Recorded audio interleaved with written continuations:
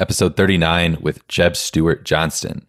In today's episode, Jeb and I talk about his recent writings on tribalism and its impacts within the nutrition landscape. We also talk about how it can be helpful to quote unquote not have a dog in the fight when it comes down to choosing an intervention for a respective client.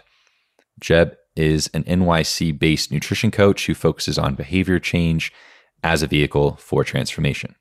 His blog gives you a better understanding of eating habits and how it affects the mind.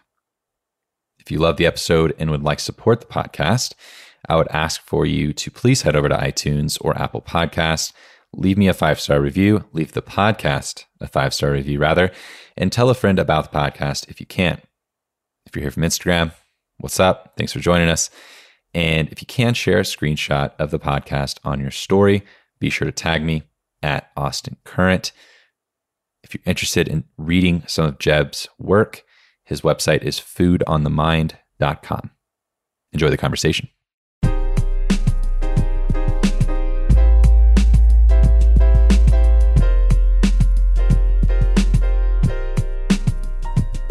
right, man. So the first thing I wanted to kind of talk about today, one, I remember you posted about tribalism.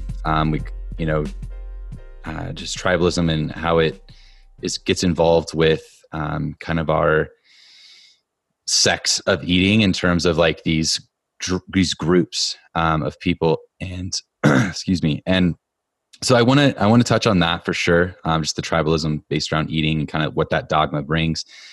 But also, first off, I wanted to mention and kind of just discuss this thing that you posted this morning, because the psych skills for fitness pros, because I was pretty psyched to see that, to be honest. And so that's another reason why I like to get connected with just people outside my kind of original network, is because you learn about these new things. And to me, any NSCA thing that isn't about training, I'm stoked about, like CEU, because I'm just like, dude, I can't sit through another 2-hour lecture over these are things that may contribute to hypertrophy. And it's like, awesome. Like, who cares? So, kind of talk about that. Like, cause you've been working with this woman for the past year, your post said. So how's that been?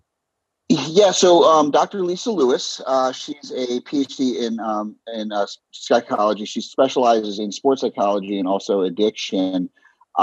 She's also married to Tony Gentlecore, who most people, I think, in the fitness sphere would know.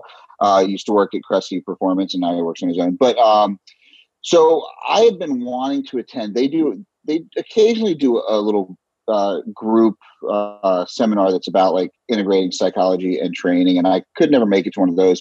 But she was speaking at the fitness summit in Kansas City last year, so I went almost 100% really just to see her. I've been before. That's where I actually met Nick, who's our mutual friend. I was going to ask that. Yeah. So we met when he was like 12 years old, and showed up there and all wide-eyed and bushy-tailed. And then he came to New York City to visit and walked around. You know, he's a sage grown man. But so I went there just really to primarily see her and saw her speak, and she talked a lot about motivation, self-determination theory, which is something that I have grounded a lot of my development in nutrition coaching on. And I just said, I don't really know what you do in terms of working with people, but I'm looking for kind of mentorship in this world, in this idea of psychology, of behavioral, understanding. And so we started off, we just kind of did a call, and we talk now twice per week, hour sessions, or twice per month, I'm sorry. And she's become a mentor and really my development in the last year, between Dr. Ben House, between stuff with Pat Davidson. It's just like I've just completely, my worldview is blown up. But she just released this course that I did probably like 4 months ago or 5 months ago. I did like a little test run of it for her. And it's basically, she put together this, like, I guess, Cliff's Notes of of behavioral psychology for personal trainers, and it's incredible. She runs over self-determination theory, which is kind of where we developed most of our sports psych motivation from. That was DC and Ryan's thing, and it just kind of what's internal motivation, what's external motivation, how to move clients along that motivation continuum, how to give them autonomy, teach them to be kind of better self motivated and get what you want in the end, which is their buy-in. She works, part of it goes into trans theoretical model of change, which is when are people really ready for change? Only about 20% of change behavior occurs in action phase. So how do we get people to move along that? And then motivational interviewing, which a lot of us in the nutrition sphere use, which is how do you talk to people in a way to elicit better responses than yes, no. Yeah, it's awesome. And it's all contained in this thing. It's really an awesome course. Really moves along well. There's lots of little interviews with fitness professionals in there, and their CEUs. And it's a great deal. I think he's doing it for $4.99 or something right now. Which is nuts for one, what it is, because you're not going to find much about this stuff. Because I have some colleagues that I'm in touch with, and whether one of those has a PhD in behavioral psychology and stuff, and so she'll talk about some of these things, but they're not really out there for personal trainers, especially mainstream. Like you almost have to either know someone or kind of know about like some underground course that's kind of like this hidden gem that kind of sells itself, and there isn't much marketing behind it or something. Like it's not something that I've gotten much of in my extensive background of education, right. which I feel like is so important, because the hardest thing, because I think if you ask most trainers, and especially within like kind of the evidence-based sphere or anything like that, but even most trainers outside of that whole, the whole thing, that whole community of people, is the big thing being adherence. And I think we all understand that, but it comes down to the fact of working off of people's psychology. And as you said, like, I think you said that only 20% of people are really in that stage where they're actually kind of ready to start, to get going. So I guess what was the biggest thing for you in that course that you're using, like that you've seen the biggest shift within your practice? Well, to be fair, a lot of this stuff is stuff that I was already kind of working on. And I'm working one-on-one with her. So like, I'm getting a deep dive in this stuff, all the time. But the real answer is the stuff that really has affected me the most isn't what I'm working on with my clients. It's applying all that stuff to myself, right? Well, yeah. That's, it's saying like, okay, I'm talking the talk. Am I walking the walk? Am I utilizing these same things? So for me, it's been honestly, the funniest thing is my big dive right now. I'm doing a presentation at Ben House's thing next week. Everyone that's attending has to, and it's my research is how does or is motivate. I'm sorry, is mindfulness a reasonable intervention in a fat loss protocol? And I'm doing a talk at Inland Empire Fitness Conference in Spokane in May that is about dialectical behavior therapy as an intervention for fat loss. And dialectical behavior therapy uses a lot of mindfulness within their teachings. So that actually has been my big change is focusing on a cognitive oversight, which utilizing like macros or something like that for nutrition clients. But more so, I've come to focus on this behavior stuff because I think without that base, anyone can go for 12 or 26 weeks or even a year white knuckling it and see these changes in weight. But if those behavioral bedrocks aren't there, I think that's where the failure of the industry has been in diet for 50 years or whatever it's been. Weight Watchers or Jenny Craig or keto or whatever you want to do, you can see fat loss. People do. They just don't maintain it. And why is that? There's a behavioral component that we're missing. And I think that's where things like this course can come in such value. Yeah, nice. What have you been seeing with the? Yeah, 'cause I'm excited to ask you about the Ben House retreat after you go. Just I'm a big fan of Ben. I saw him speak here in Denver. That would have been 2018, I believe. 2000, maybe early 2019, probably. Actually, was early 2019. So, but I was a big fan, and I've been a big fan of him since after that talk. And like I'm eager to know though, what have you been finding within that research you've been doing for that presentation? Is just like pre-limit a little bit for me, and like, is it something that we can actually see work? Or so yeah and no. So I don't come from a real science background. I was a hairdresser in the fashion industry 15 years. I was a songwriter. I was the hard part for me has been starting to understand how to read research. And the other hard part is that the more you dive into these worlds, the more you go, oh, yeah, there's not a simple answer to anything. So does mindfulness in research show promise? Yeah. And no. So I can pull one study that says like, oh, there's no impact on fat loss by utilizing mindfulness. Okay, but let's see what these other things are that could be influencing it. Okay, well, yeah, it was 50 guys at the VA that all have PTSD. Okay, that's a tough sample size. Like there's a lot of other stuff going on. Okay, well, let's look over here. Mindfulness, did it impact fat loss in this? Well, no, but these women went from 20 binge episodes per month to 0. Well, behaviorally, obviously, there's a huge impact, right? But if that didn't impact fat loss, what could we do then? Well, maybe it's the mindfulness combined with this cognitive impact of some counting points or calories or macros or whatever you want to use. So a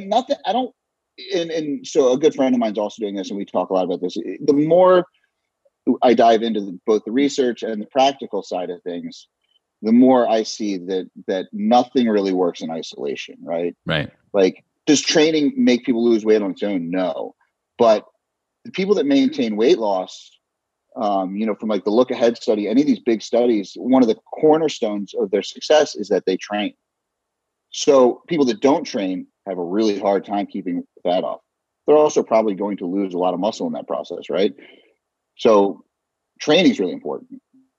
And nutrition is really important, and behavioral psychology is really important, and so all these things are important. And so nothing, and everyone wants to sell their angle, and it doesn't work on its own.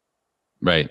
I think that's a good segue into the tribalism talk, because that's so I'll just kind of pull some pieces out of your one article, but your two kind of Daily Bite articles on your site that you kind of write on, that you posted on Instagram, which kind of really caught my eye, which made me reach out and be like, hey man, let's talk about this a little deeper.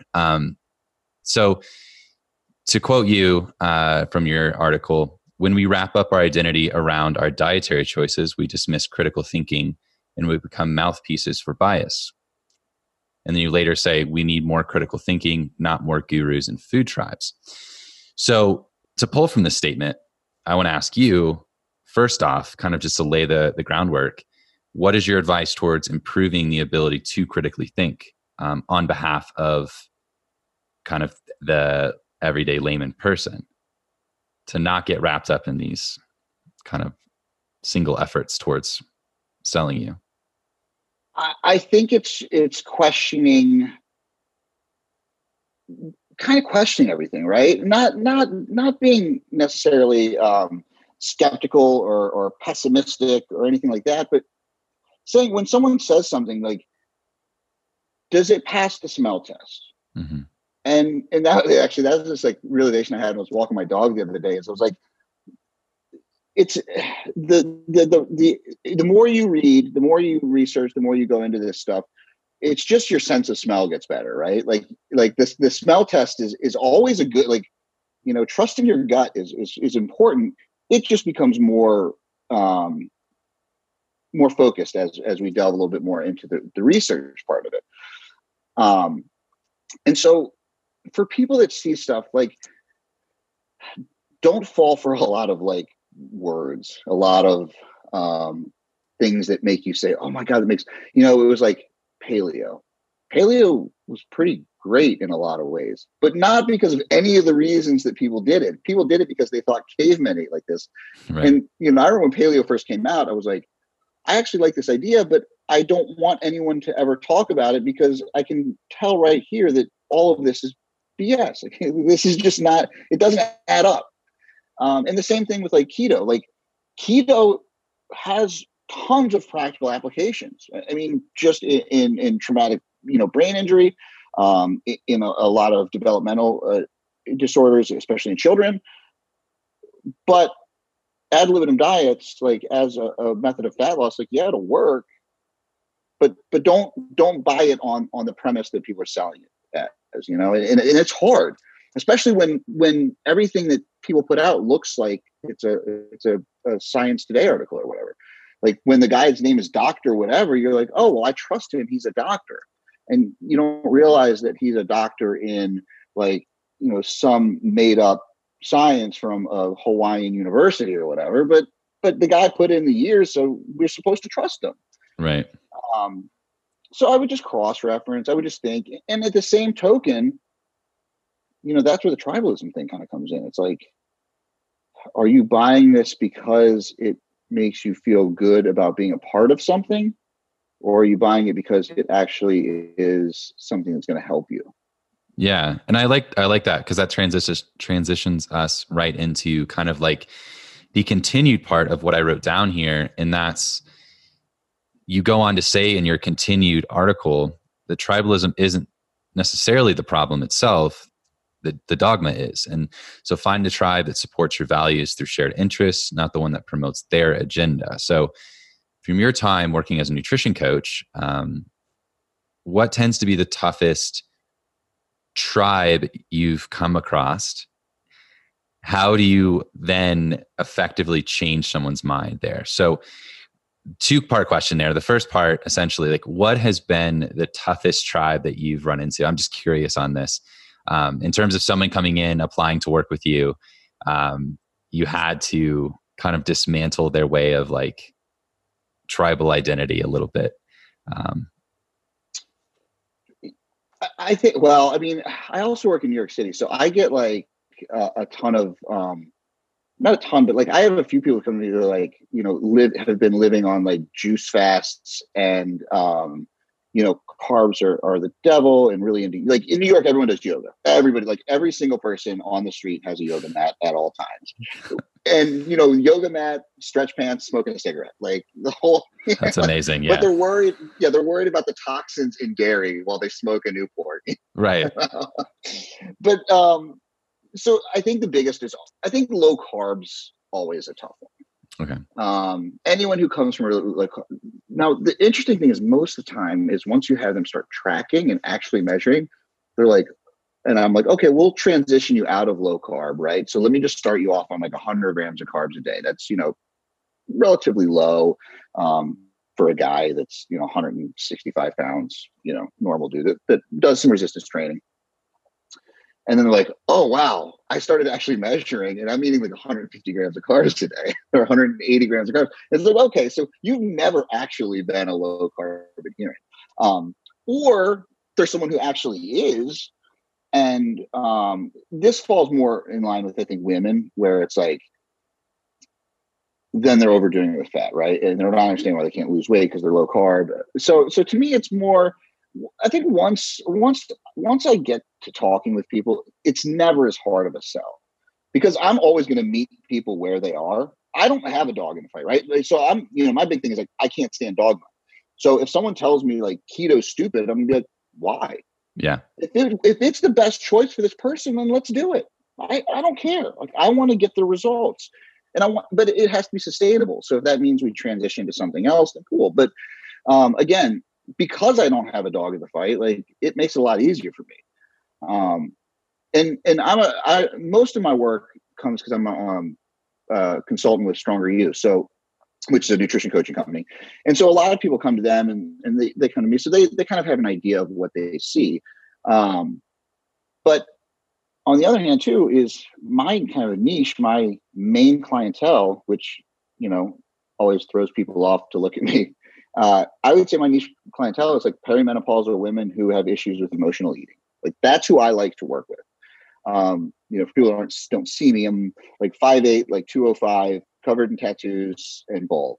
So like people see me and they're just like what? And I'm like, yeah, I like working with like women, 45-year-old women who struggle with emotional eating their whole lives. Like, what drew you to that originally? Nothing.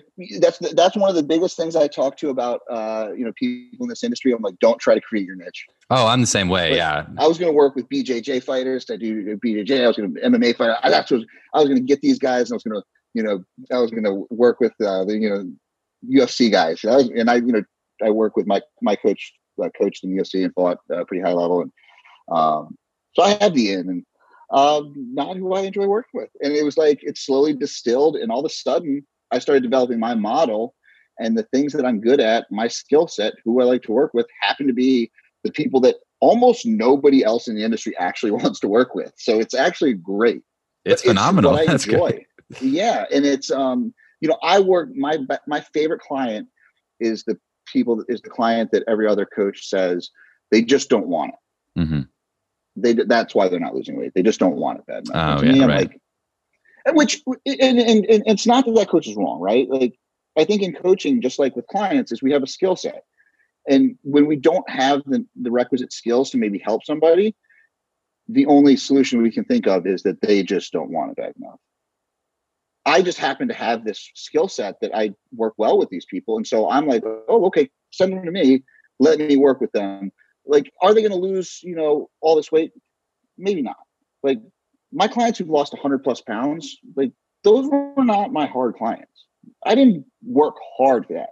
My clients who lost 3 or 4 pounds over 6 months, but are not having emotional eating episodes, who are not finding themselves, racked with guilt and shame over what they ate last night. Those are the clients that are harder to work with, but those are the ones that bring me the reward. Right. I love that. And I'm a similar thing. And I think that's one of the biggest things that I've never really resonated with in the kind of the whole business mastermind or business coaching community of, finding your niche or finding who do you exactly want to work with. And then we'll tailor everything to that. And I'm like, I just don't, when you're early on, you're going to take anyone. Like, don't lie to me. If you don't, you're stupid. And, like, you're just dumb. And then at the end of the day, like, it's the same reason. I think this is clear as day. And how many people in my life I've talked to who went to school originally to become a physical therapist and work with athletes. None of them are physical therapists. None of them work with athletes. And I did the same thing. Freshman year, go off, enter kind of like a pre-PT route. And I'm like, I want to work with athletes. And then you get into it. Maybe you shadow your first physical therapist and you're like, fuck this is dumb. And so, yeah, I mean, I think there's that's a parallel in itself, but I think it's clear as day. We don't know what we want to work with. We don't know who we want to work with. And it clicks at the end of the day. Like, it just clicks when you start working with that person. Who's your core clientele? Because if I look at your social media, when I think I started following you totally separate, not knowing Nick or anything, because I think it was like a Prime Fitness thing. And I was like, oh, this guy's like a bodybuilder, like one of these evidence-based bodybuilder guys. And I'm like, I like training for hypertrophy. So I'm always like looking for tips and hints. So to me, I would say like, oh, he probably works with like young, like bodybuilder types. Yeah. Not so much anymore. Yeah, it's interesting. So I work mainly, I'd say my favorite person to work with, similar to kind of your subset population you love to work with. I think 30s to 40s, male or female. I just tend to attract more male with my demeanor and content, but I love working with males, females in their 30s and 40s, people that they maybe were an athlete in the past, but really got out of the swing of things. And at the, like, through all of the shit that they see every single day, they're just so confused on what they need to give a shit about, and understanding the principles to get them to where they want to go. And so I would say, yeah, those are my people, the people who are kind of just severely detrained, demotivated, outside of their wheelhouse, as far as I'm just stuck, I'm lost, I don't know where to go. Like I keep trying, but I'm lost. Cause I love seeing those, I love getting those kind of those aha moments from people and getting people into consistent routines. And I love seeing, people in their 30s and 40s gain this whole new outlook on life because their physique is completely transformed in a matter of 6 to 12 months, which to someone who's never gone through a transformation or kind of seen this play out, that may seem like a long time, but it's not. Like, that's not long at all. It's so short. It's such a short amount of time, because I've watched people grow into different individuals, like better, more effective, happier, kinder, improved body composition, stronger, leaner, like everything in a matter of 6 to 12 months. And that's just, for me to be able to work with people and do that, like, that's awesome. So that's kind of my favorite. I don't really work with many competitors anymore. I definitely did back in the day. But I think I just like taking the principles principles of hypertrophy, or principles of proper training execution and stuff like that. And really kind of getting into the nitty gritty advanced details of program design without them knowing about it. So like, I'll send a program over, for example, like I'll work, tirelessly on this program. And when I send it over, it's just like, yeah, okay. And then it just, everything starts to click. And to me, it's like, I love the reaction of, yeah, all right, this kind of, whatever. I'm not very excited. This didn't look very hard. And then things just fall into place. Like, their body comp starts to improve. They start to recomp. They're staying away from injury when they never have before. They say, like, I've never felt this good while I'm losing, when I'm going through this, when I'm low calories, I've never been able to train this hard but feel good and recover. And it's just like, that gets me, like, that's what I love doing, for sure. Yeah. Yeah. It is funny, because I think about like a client who I'm working with for like a year, and I'm like, God, it's already been a year. Like, this is seems like nothing. But maybe they lost 2 pounds a week, and all of a sudden it's 100 pounds down. Yeah. You're like, you're a different person. Yeah. It's wild, man. So I wanted to pull back a little bit and just talk about not having a dog in the fight, because I think that's super crucial. And this is something that's actually brought up on a roundtable I was on with Steve Hall. And Steve Hall is just one of those people that I think is I respect the hell out of him. One, I'll just point that out. But two, I think he's very entrenched in the evidence-based community. He's very entrenched he's kind of the middleman, and tends to be a very good mediator between industry professionals within kind of the evidence-based space. And so, when I see Steve Hall's name, or, I see his face, it's kind of just, I resonate, or I make the connection of like, okay, evidence-based, you're in that community. Like, you're almost like the middle of that. And one thing I was saying to him was, or kind of bringing up, was sort of this dogmatic religious nature of that community, and parts of it that I really, really don't identify with and don't agree with. And that's kind of a place where I see myself as an evidence-based practitioner, but I'm once removed from the community itself. And so not having a dog in the fight, when you see a lot of, tireless arguments over the nitty gritty stuff, that's just like, big picture, does this really matter? Like, let's kind of draw back, right? Like, what does matter? But continuously, over and over, day after day, we're just having these battles as practitioners with each other, which don't end up helping anyone else. And that you end up having a dog in the fight, is what I'm saying. And so you get things like these like keto, for example, or intermittent fasting, or any of these things that are like, I'm like you, like, I don't have a dog in the fight. Like, whatever you come to me, what are your preferences? What has worked in the past? What do I think is going to work from my experience? And what can I put together that I think is going to get us success? And like, I don't give a shit what that is. Like, it could be something that someone I respect heavily says it's nonsense, but if it gets this client success, like, I'm stoked.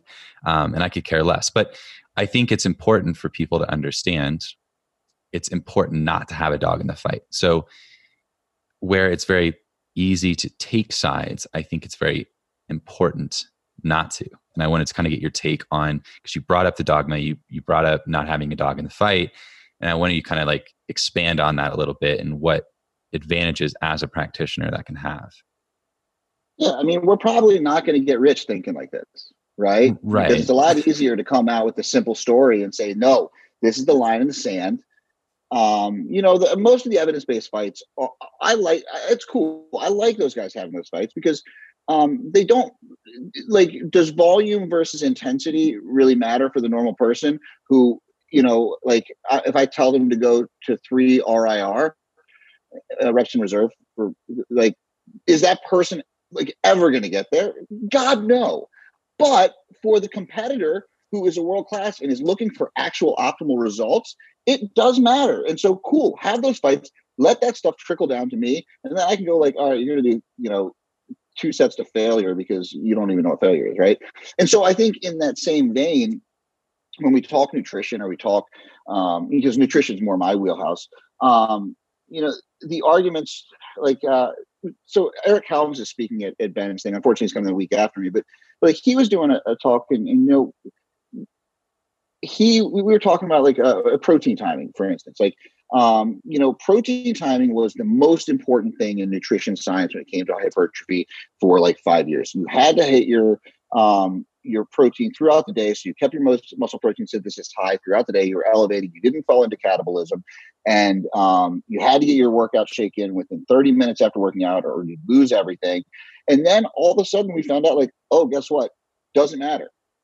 Which, if we'd have actually thought about it from a realistic standpoint versus, being so caught up in the mechanistic data, we would have said like, oh, sure, 25 grams of whey protein isolate will absorb and will be in the body at this point in time. And therefore it, muscle protein systems will elevated for, 45 minutes to an hour and a half. So then, yes, we need to have it in at the end of our workout. Nobody said, you're probably going to eat a chicken breast, which is going to break down slower. You're probably going to have, some potatoes and a little bit of butter, whatever. And so our food doesn't exist in isolation. And so I think that the important thing that we have to remember about what science does, and I love this explanation, science knocks down pins.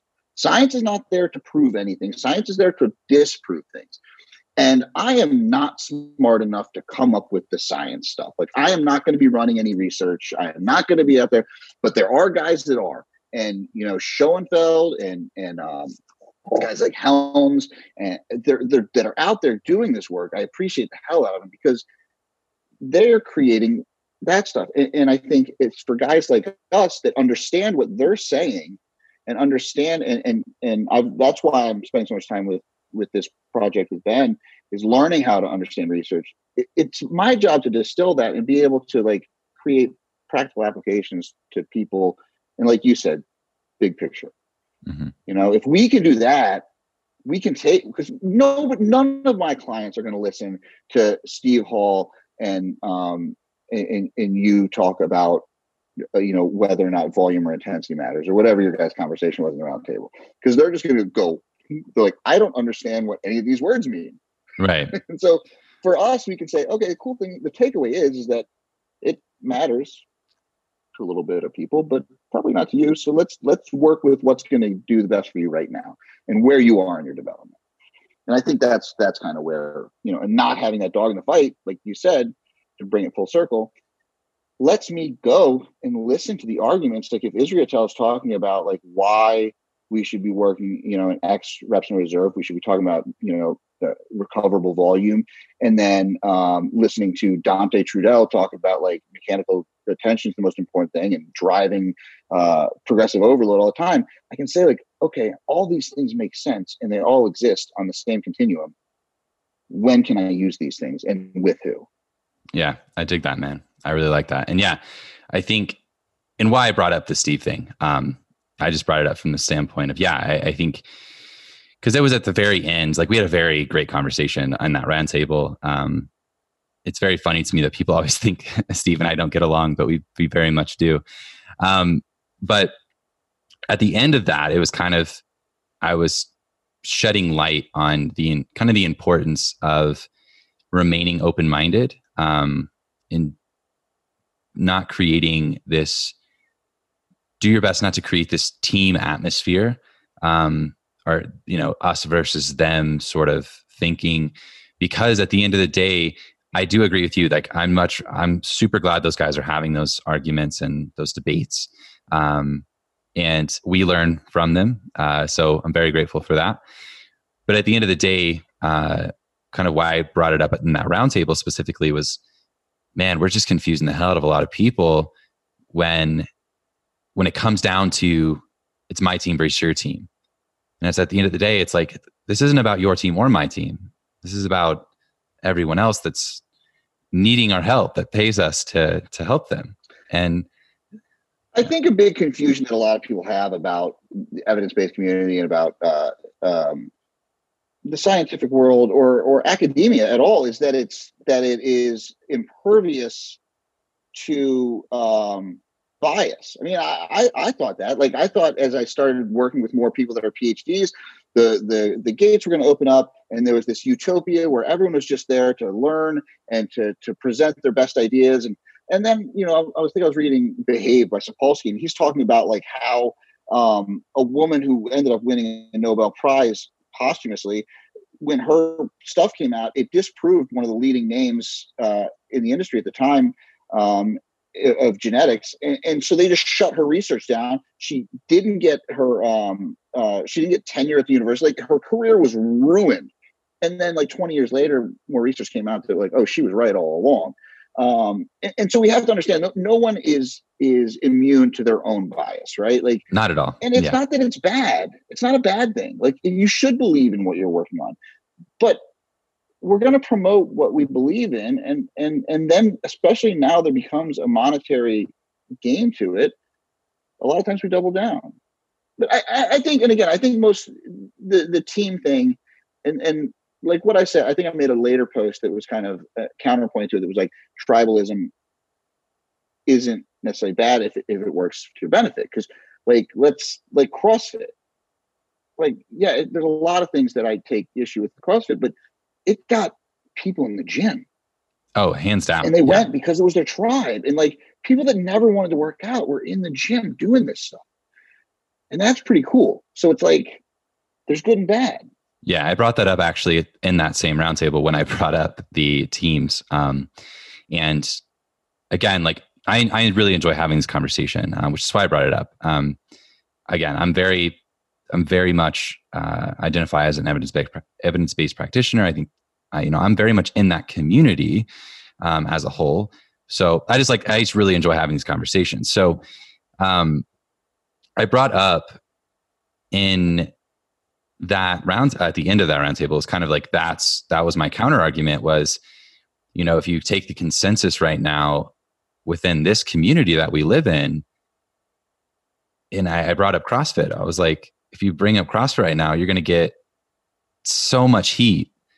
And like, if I came out and like actively supported CrossFit in this community right now, that would not go over well initially, unless someone, and then you started actually reading, and then you read that I'm talking about its importance in getting people active, getting people in a community, getting people within a tribe that matters to them, and is that catalyst for them to create change, which then typically, after someone gets their first or second injury within CrossFit, they tend, since they already been exposed to resistance and barbells and being in a gym environment, they tend to get into strength training.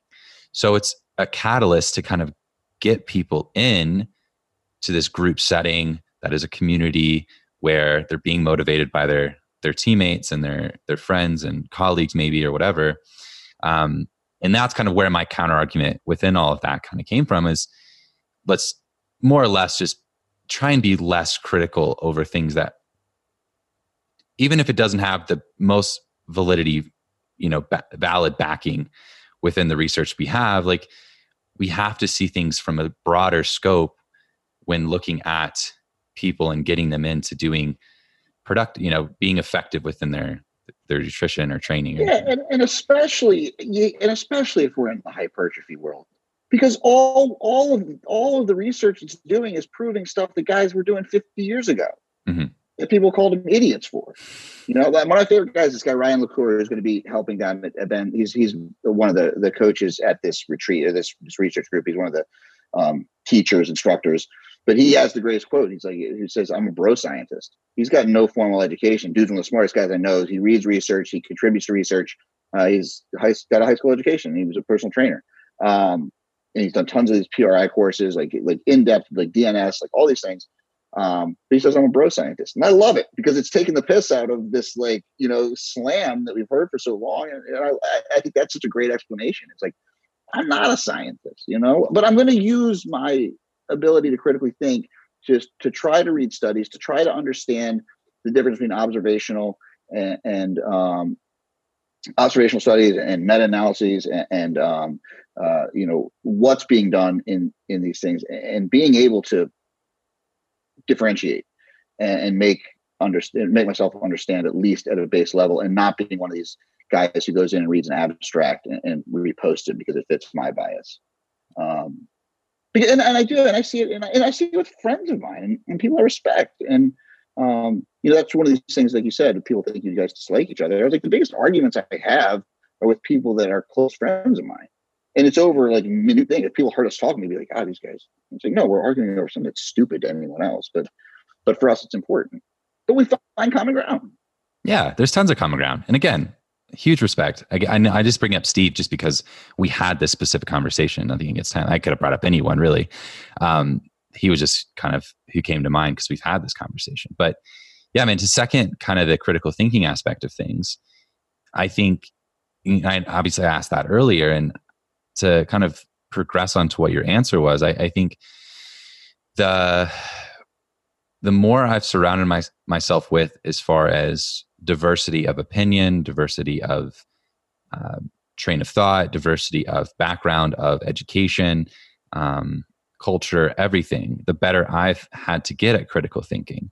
And the longer you're in it, the longer you're exposed to something, the better hopefully you're going to get at critically thinking. But it does come down to learning how to ask better questions and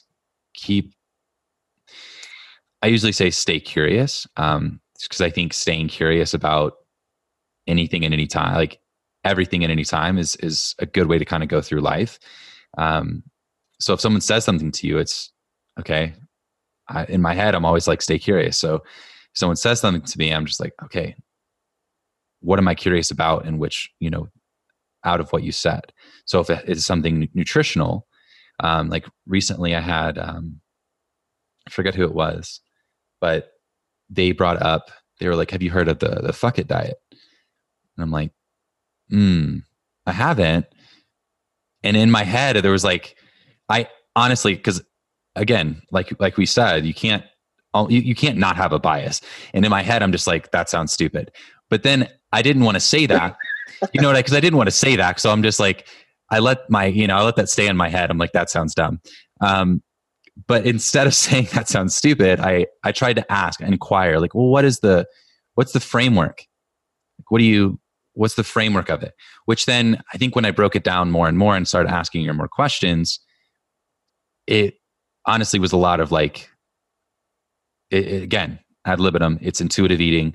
It's basically fuck what all the other diets say and just do whatever. And I'm like, okay. Maybe there's like the 0.001% of the population this may work for, but like. Well, and like if we look at the big diet, division for me is this body acceptance movement and this more or weight neutral, less than body acceptance, but weight neutral side and the people that believe that we can actually affect weight loss. And most of my practice really probably identifies more with what people would call weight neutral, because I'm working on behavior change, but I will utilize a cognitive aspect to try to manufacture weight loss as well, because I do think it is possible. And I do think it is sustainable. So I don't agree with this idea that it's not possible. And I think the evidence has shown, I mean, in large studies, that it is possible and it is sustainable. But I think if I had gone in tribally and said, like, no, fuck those guys, like they don't believe that it's possible, they can't be doing anything right, I would be ignoring this huge swath of things like mindfulness, things like acceptance. There's part of the research that I'm presenting is that an acceptance-based strategy showed considerable weight loss in compared to just traditional weight loss therapy. So like if they basically gave these people, there's two groups. One group, they said, hey, eat between these many calories. They told everyone, eat between these many calories, this much fat. And then one group got acceptance-based training, and the acceptance-based group lost considerable amount more weight, not by doing anything other than accepting the state they were in. And that is a weight neutral approach. And so I think if we ignore things, we can, like to your point, we can potentially miss out on a lot. And then the other thing is that people will just like you if you don't tell them to fuck off when they tell you something, right? If you're curious and ask someone about something, they'll be like, wow, this is actually a person that I like because they want to know about me, which I don't ever think is a bad thing. It's never a bad thing. And that is essentially, I had a couple more questions. That's essentially the one of the two that I had was, how do you effectively change someone's mind in your eyes? And so in my eyes, the first step is to listen. Because if you don't listen to the person, you've automatically shut them out. Like think back to, for those listening, think back to any time that anyone's ever dismissed something you said. How did that make you feel? Did you feel great about it? No. Did you probably thought that dude was a total dick, or it was a professor and you're like, they suck. I hate them. And then you didn't want to listen to anything else they ever had to say, essentially. And so I think the first thing that comes to my mind is essentially learning how to listen, allow them to explain, and come to a point where you're able to find common ground. Because I think within that common ground, you're able to really find where you need to go next. Because you may tear down a lot of those walls of maybe whatever tribe they're in, a lot of what they've been told, they may not actually believe as much as they're just reciting. So I wanted to ask you that question of how do you, like in your eyes, how do you effectively change someone's mind? I mean, I think you're spot on. The big learning experience I've had is you can't kill people's teddy bear, right? Like, I mean, everyone has a teddy bear, and sometimes you don't even know what it is, but their teddy bear might be that they're aligned with, paleo because, I mean, who knows? Maybe their best friend died and they did CrossFit together and paleo was a thing. And if you go in and you saw paleo, you just lost them, right? Like you're never getting them back. But if instead you come in, like you said, you listen and say like, oh, so what is it about, the paleo diet that you really like? Oh, well, I loved that I could, focus on whole foods and not, it kept me away from processed stuff. And you're like, actually, yeah, that's pretty great. That's exactly what I would do. I think this is awesome. Like, let's work on that. Or training. Like I probably do some dumb shit in training that people think, like, because I really like I've tried a lot of methodologies and, I really like, when I first was really getting into hypertrophy stuff and I started saying like, I think machines might be better than barbells. Everyone thought I was a raging idiot. I mean, for someone who doesn't have a very big social media following, like I got some decent hate mail on dude stuff. People are so emotional about their yeah, especially barbells. And then luckily, like the tides are starting to change, and a lot of big names are like, the huge guys don't use barbells. Like, Dorian Yates used a hack squat. Like, if it works better for you, work. But there's a lot of things people are emotionally attached to. So if you attack that, I think you're in trouble. But I think, I think you distilled it perfectly. Like, just listen. I really like that. Just be curious. Like, if you're curious about people, they're going to like you. And then you don't have to change their mind. if they choose to believe in what you say, then they're going to do, they're going to do what you think is best. Right. So yeah. Okay. Yeah. I mean, I like that, man. And I think that, yeah, that really piggybacks right off of, my thought process was. I am curious to you, outside of our conversation topic today, what got you into this? So have you always lived in New York? And what took you out of where you were into the fitness space? I'll run a quick. I grew up all over the place, moved all over as a kid. Never lived anywhere longer than 2 years until I moved to New York back in, Jesus, I've been here a while, 9 years ago. But I moved here. I've been working in New York for probably 15 years. I was a hairdresser. Before that, I was a songwriter. I went to music school. So I was a bartender, ran nightclubs. My wife, when we started dating, wanted me to have a normal job. So I became a hairdresser because her sister was, because I could audition for shows. I could play late, didn't have to get up early. I could wear cool clothes. Checked all the boxes for me. I was about 143 pounds when we met. We got married actually and I didn't start lifting until I was like 33. And I was doing hair at a fashion salon downtown, worked with like supermodels, and started working out with this buddy of mine, this guy, Sean Heisen, who was the editor at Muscle and Fitness and Men's Fitness. And we just became fast friends, and he just taught me everything about training. And I fell in love with it. I'd always been interested in nutrition. And I slowly transitioned to be a trainer, and then more into nutrition coaching. And I'm solely a nutrition coaching now. But at the end of the day, I've been a student of behavior, and that's what I focus on now. The joke is that, my mother's a psychologist at Hopkins in Baltimore, and I ran so far away from what she did because I wanted nothing to do with it that I literally now, I mean, I started studying dialectical behavior therapy, and actually messaged my mom and called her and said, "Hey, do you have any books on this?" She's like, "I actually did a year-long internship with the woman who created dialectical behavior therapy." And, interesting. Yeah. Awesome. She's like, "I'm one of the only clinical directors who runs a DBT system on the East Coast." And I was like, so it's come full circle. What you ran away from, you're now all about at. Yeah. Behavior. Yeah. I'm fascinated by human behavior, and I love it. And I think one of the things is people try to chase their passion, but I think if you just work hard, it'll find you. And I found my purpose, which I think is so much more important. Yeah. I think there's a sense of finding what we speak a lot about passion and kind of the current landscape of what we do, and then kind of where all the self-help books are and kind of all of that motivational side of things are. And there is a lot about passion, and I don't resonate much with the passion thing either, or the why, or really any of that stuff, as much as I resonate with, am I challenged? Am I contributing? Am I good at this? Do I find enjoyment in it? Okay. And does it pay my bills? Then, okay, sweet. Right. Yeah. That was the other big hate mail thing is I've come out and said that I think finding your why is a giant steaming pile of shit, and that no one really actually needs to do that in order to change. And talk about teddy bears. I ripped up a lot of teddy bears with that one. What was the biggest counter argument? People were like, well, see, everyone said like, no, but my why is this, this, and this. And my thing was like, you didn't need to find that to get to where you are, right? If I'm going to go into war, do I want to go with the special forces guys who've just been practicing the what and how for the past 10 years every day? Or do I want someone who's been spending the last 10 years thinking about why they should be going into battle?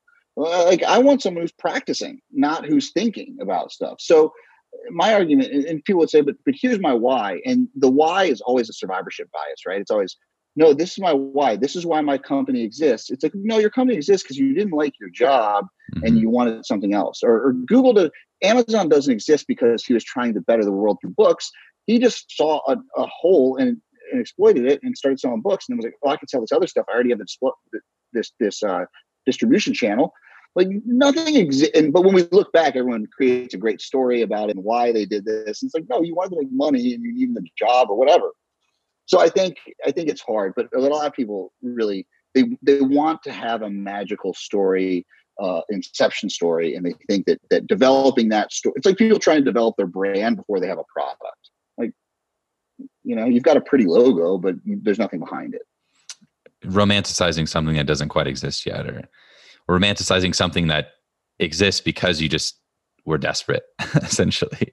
And if you're desperate, that's a great why. And the other thing is, I always get on the evolutionary kick. It's like, at the end of the day, the only real why is to stay along long enough to procreate.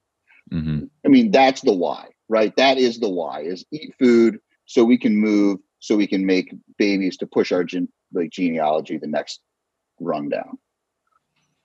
What do you think? Last question here. I love that, man. And I think, yeah, we agree heavily on that. And as far as I think people just get too lost in the passion and the why. Cause I know I did. And I felt somewhat unsatisfied and empty because I never really had a good answer for people when they asked me that question. Or I felt like I was the Debbie Downer of the group because I was like, nothing, I don't have one. I woke up today and I'm here and I'm just trying to get through this. And yeah, hopefully something positive comes out of it. And that was essentially like my answer. And now you have the purpose and the passion because you put the work in.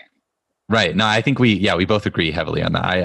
I love that conversation. So the last thing I wanted to ask you here is, I'm intrigued also so I just finished the book Range by David Epstein, which is a phenomenal book for anyone listening who is looking for a next good read.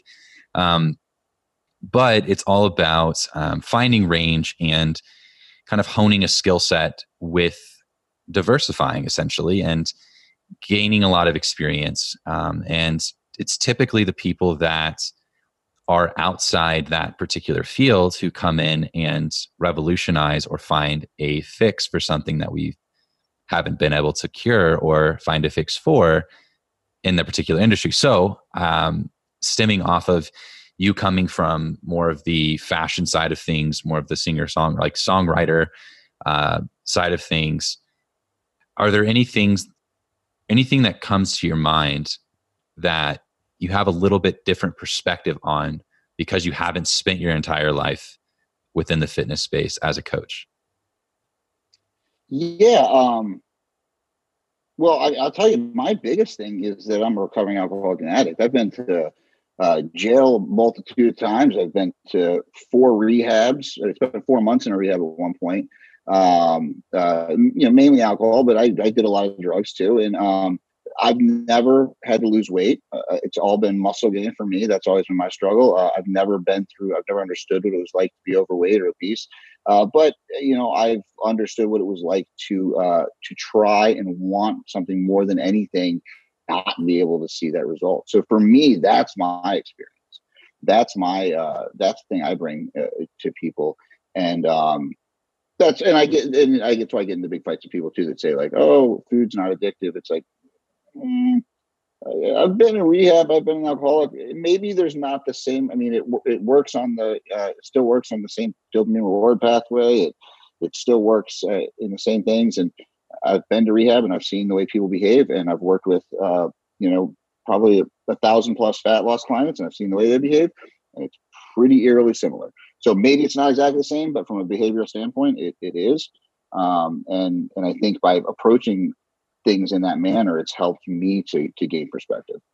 Yeah. Awesome, man. Yeah. I think too, it's easy to kind of come off and say, this is another reason why I think it's important to experience a lot of different people, a lot of different culture, a lot of different, just overall experiences in your life. Is I think it's really easy to say from the standpoint of like me, I'm not a very addictive person myself. So it would be easy for me to say, well, like, oh, that's not addictive, or oh, that's not that addictive. And it's like, yeah, but I'm not that, like, I'm that type of person anyway. So it's very easy for me to say that when there is all this observational data out there of like, or speaking from your behalf, it's just like, it absolutely is. So I think it's very easy on the behalf of like someone who maybe doesn't have an addictive personality or hasn't struggled with something in the past to say something like that.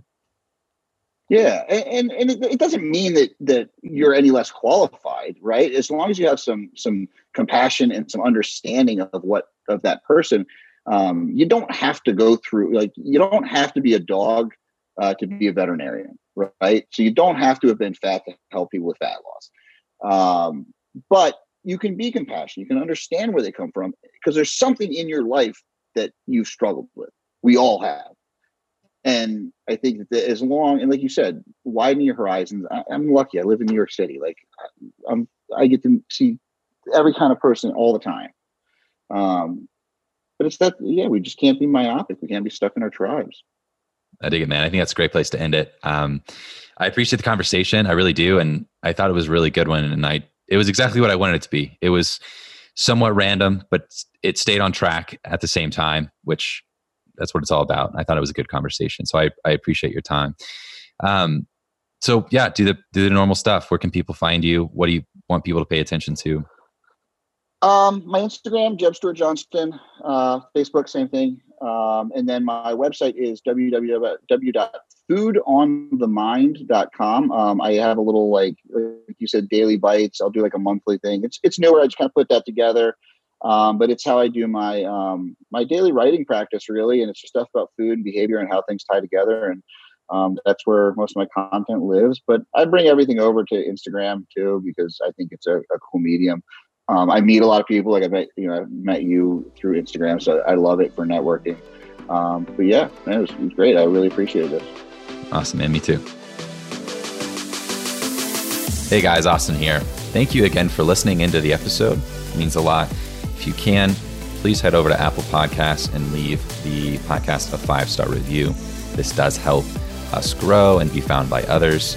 Also, just wanted to mention, if you guys are interested in free education based around training and nutrition, be sure to check out physiquedevelopment.com/free education, where you will find free downloads, videos, articles, etc. No strings attached.